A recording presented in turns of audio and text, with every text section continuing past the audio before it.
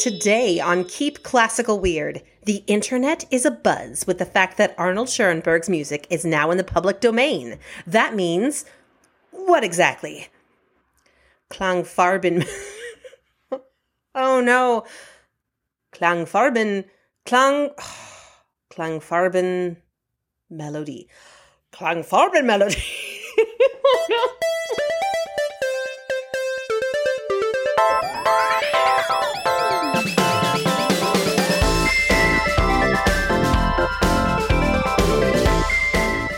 Welcome, friends, to episode 59 of Keep Classical Weird. I am your host, Casey Bozell, and today we're discussing a composer whose wide array of innovative repertoire has now been deceased long enough to have his music enter the public domain. It's a facet of classical music that's in constant flux. Many audiences hearing Schoenberg's work today may ascribe it as modern, but the passage of time makes it decidedly not new anymore.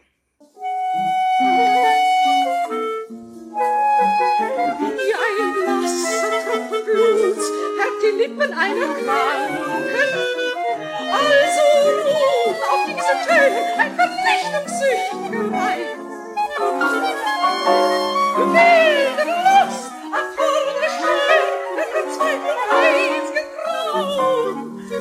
Ein blasser Tropfenglanz färbt die Lippen einer Kranken. Arnold Schoenberg was born in 1874 in Vienna. His compositional style really pushed forward some new ideas in the world of classical music. The late 19th century created an interesting fork in the road. Some composers adopted a style of neoclassical composition, trying to resurrect and expand upon the great composers of the classical era. Others, like Schoenberg, asked the big question that innovators in any art form ask eventually: what comes next?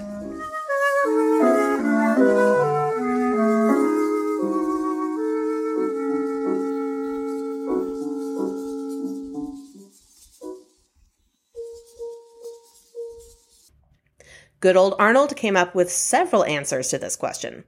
Longtime listeners may recognize Schoenberg's name from episode 34 about 12-tone music. He's the guy that pioneered that technique, but he also popularized many more musical concepts. So now I'm going to enter the part of the episode that I'm hoping will turn into a new segment. I'm calling it The Coolest Words in Classical Music. Word number 1 for today: atonality, the opposite or absence of tonality itself. Now, tonality refers to the key a piece is in, and specifically the tendencies to make it back to that key. For instance, a simple chord progression in C major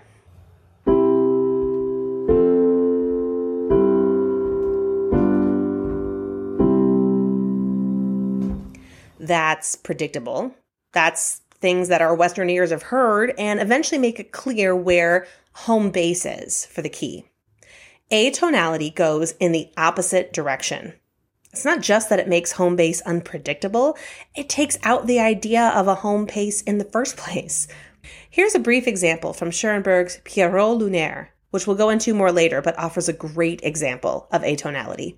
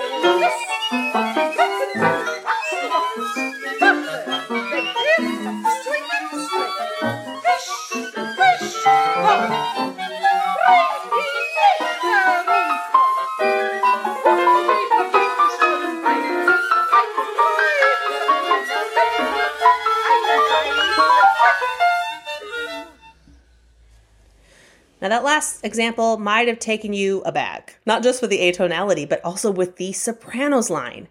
I'm guessing it sounded a tad different. That brings us to word number 2, Sprechstimme. Now, Schoenberg didn't invent the concept of speaking on pitch, but he did develop it and try to really define its application in his own work. It's a concept that comes from the idea that everything we say actually has a specific pitch. Sometimes that's hard to pick out of the air, but it helps if you slow it down. Let's start with something innocuous. Stay safe and stay weird. Now, that may not have sounded like music per se, but if we slow it down, we can start to pick out specific pitches from the texture. Stay safe and stay weird. Stay safe and stay weird.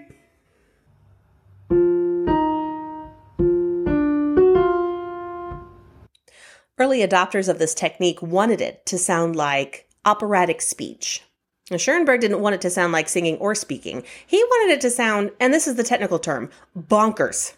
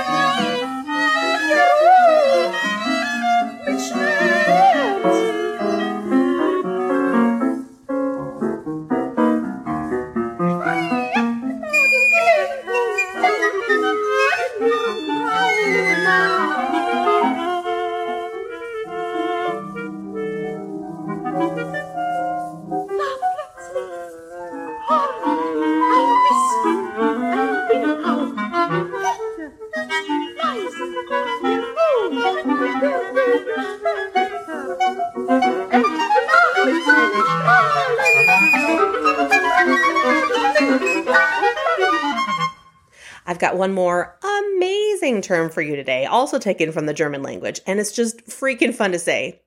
Klangfarbenmelodie. It makes me giggle a little every time. This word translates from German as sound, color, melody, and it's the concept of having a melody fragmented across many instruments instead of just one. Let's see if I can show you in an example. Here's an old classic played just on my violin.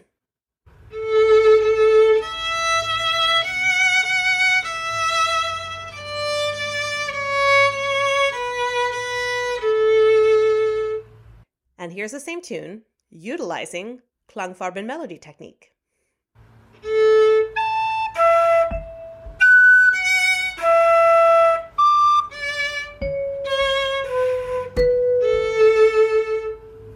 Now, when you combine atonality, Sprechstimme, and Klangfarbenmelodie, you get a lot of the techniques spread across one of his most popular pieces, Pierrot Lunaire. It's based on the collection of poems by Albert Giraud about the comic character Pierrot. He's a jester or buffoonish character in French Romantic literature. Schoenberg's work compiles 21 of these poems about Pierrot. The ensemble is pretty astounding, consisting of only 6 musicians, a soprano narrator singing in Sprechstimme, a flute/piccolo player, a B-flat clarinet/A clarinet/bass clarinet player, a violin/viola player, a cellist, and a pianist. The movement that starts the entire piece uses text from a poem entitled Drunk with Moonlight.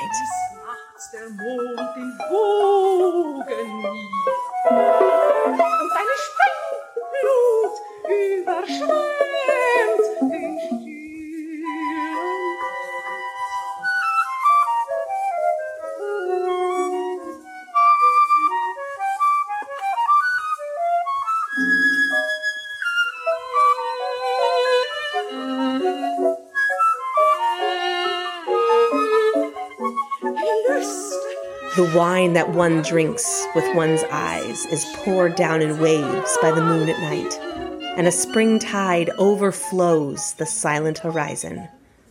Lusts, thrilling and sweet, float numberless through the waters.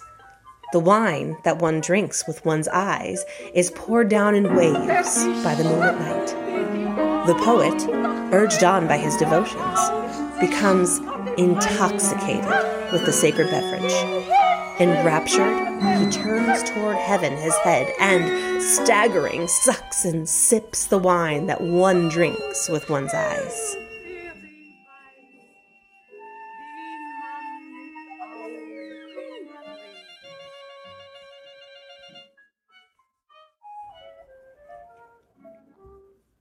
Schoenberg came to the United States in the 30s, in part to escape the Nazi Party that persecuted him, blocking his works from being published. He became an American citizen in 1941 and passed away 10 years later. His works will be analyzed and overanalyzed for decades to come. If you'd like to listen to more works by Schoenberg, I'll have some YouTube links on the show page. And the recording that was used by this podcast today was conducted by Schoenberg himself. And that's our show for today. Our theme music was composed by not dead composer Thomas Barber. Find more of his stuff at thomasbarber.com. Web development support is provided by Tina at citybeautifuldesign.com. Keep Classical Weird is created and edited by me, Casey Bozell. Like us on Facebook, follow us on Instagram, and do whatever it is you do on TikTok. You can also get in touch with me directly via email at keepclassicalweird@gmail.com. Thanks so much for listening, everyone. And at the risk of creating a real earworm for you, stay safe and stay weird.